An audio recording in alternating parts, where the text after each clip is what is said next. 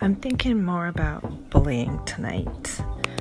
It was partially triggered by a book I'm reading by Brené Brown. And she's written several books, and this one is called Braving the Wilderness. And the subtitle is called The Quest for True Belonging and the Courage to Stand Alone. My dad got this for me for Christmas. I'm very grateful to have such a wide circle of support in my life, such as a dad who is got his finger on the pulse of books that I don't know, some of it looks like self-help, but then if you take a chance and get into it, there's some pretty great messages and ideas that can get you through a hard time. Anyways, so this triggered me to start thinking about the bullying thing again that I touched on in a previous episode. And, I thought it would be interesting to tell you about a little more deeply about the physical sensations of something I've been through, and maybe you're thinking of going through or have been through. It's that moment where you decide to do something about the fact that you've heard that your kid's being demeaned, systematically, or roughed up or tormented. When this comes to your attention, first of all, you get sort of like the disbelief and anger.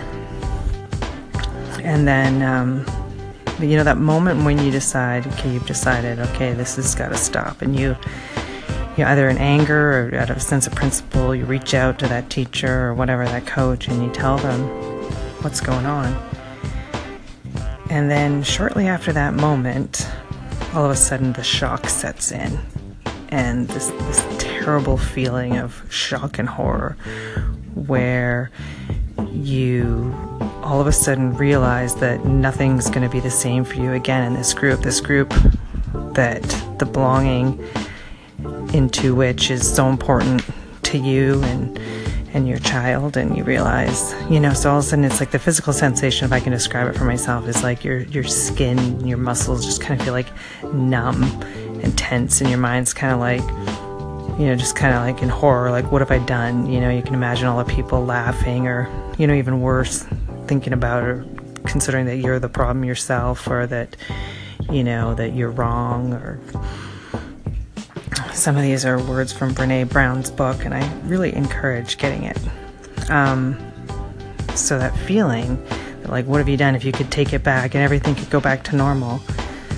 And it's, it's a bad feeling if you made a mistake and you question yourself. But then the interesting part is, at the same time that that's going on, at a deeper level in your body sensations, like I'm talking about deep, like in your heart, in your lungs, in your stomach, in my experience, you get this kind of like warm, sort of like a radiant feeling really deep inside, like you did the right thing.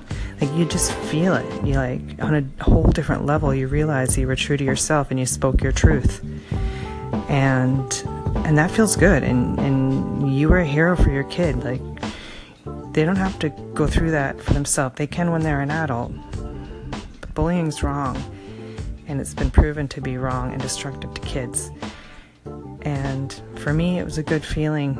Deep down, scary on the outside, very scary.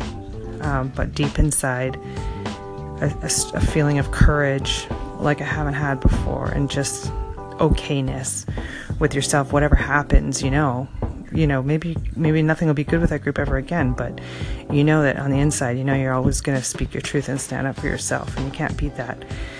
Which leads me to what I'm thinking of as the Seattle Hockey Mound Pledge. I pledge to you, I will not bring another jerk into this world. The world has enough jerks.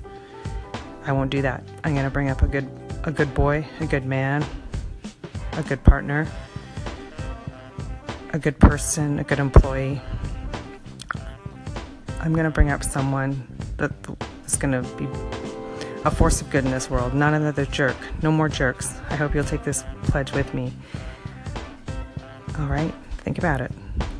Seattle Hockey Mound Pledge. No jerks.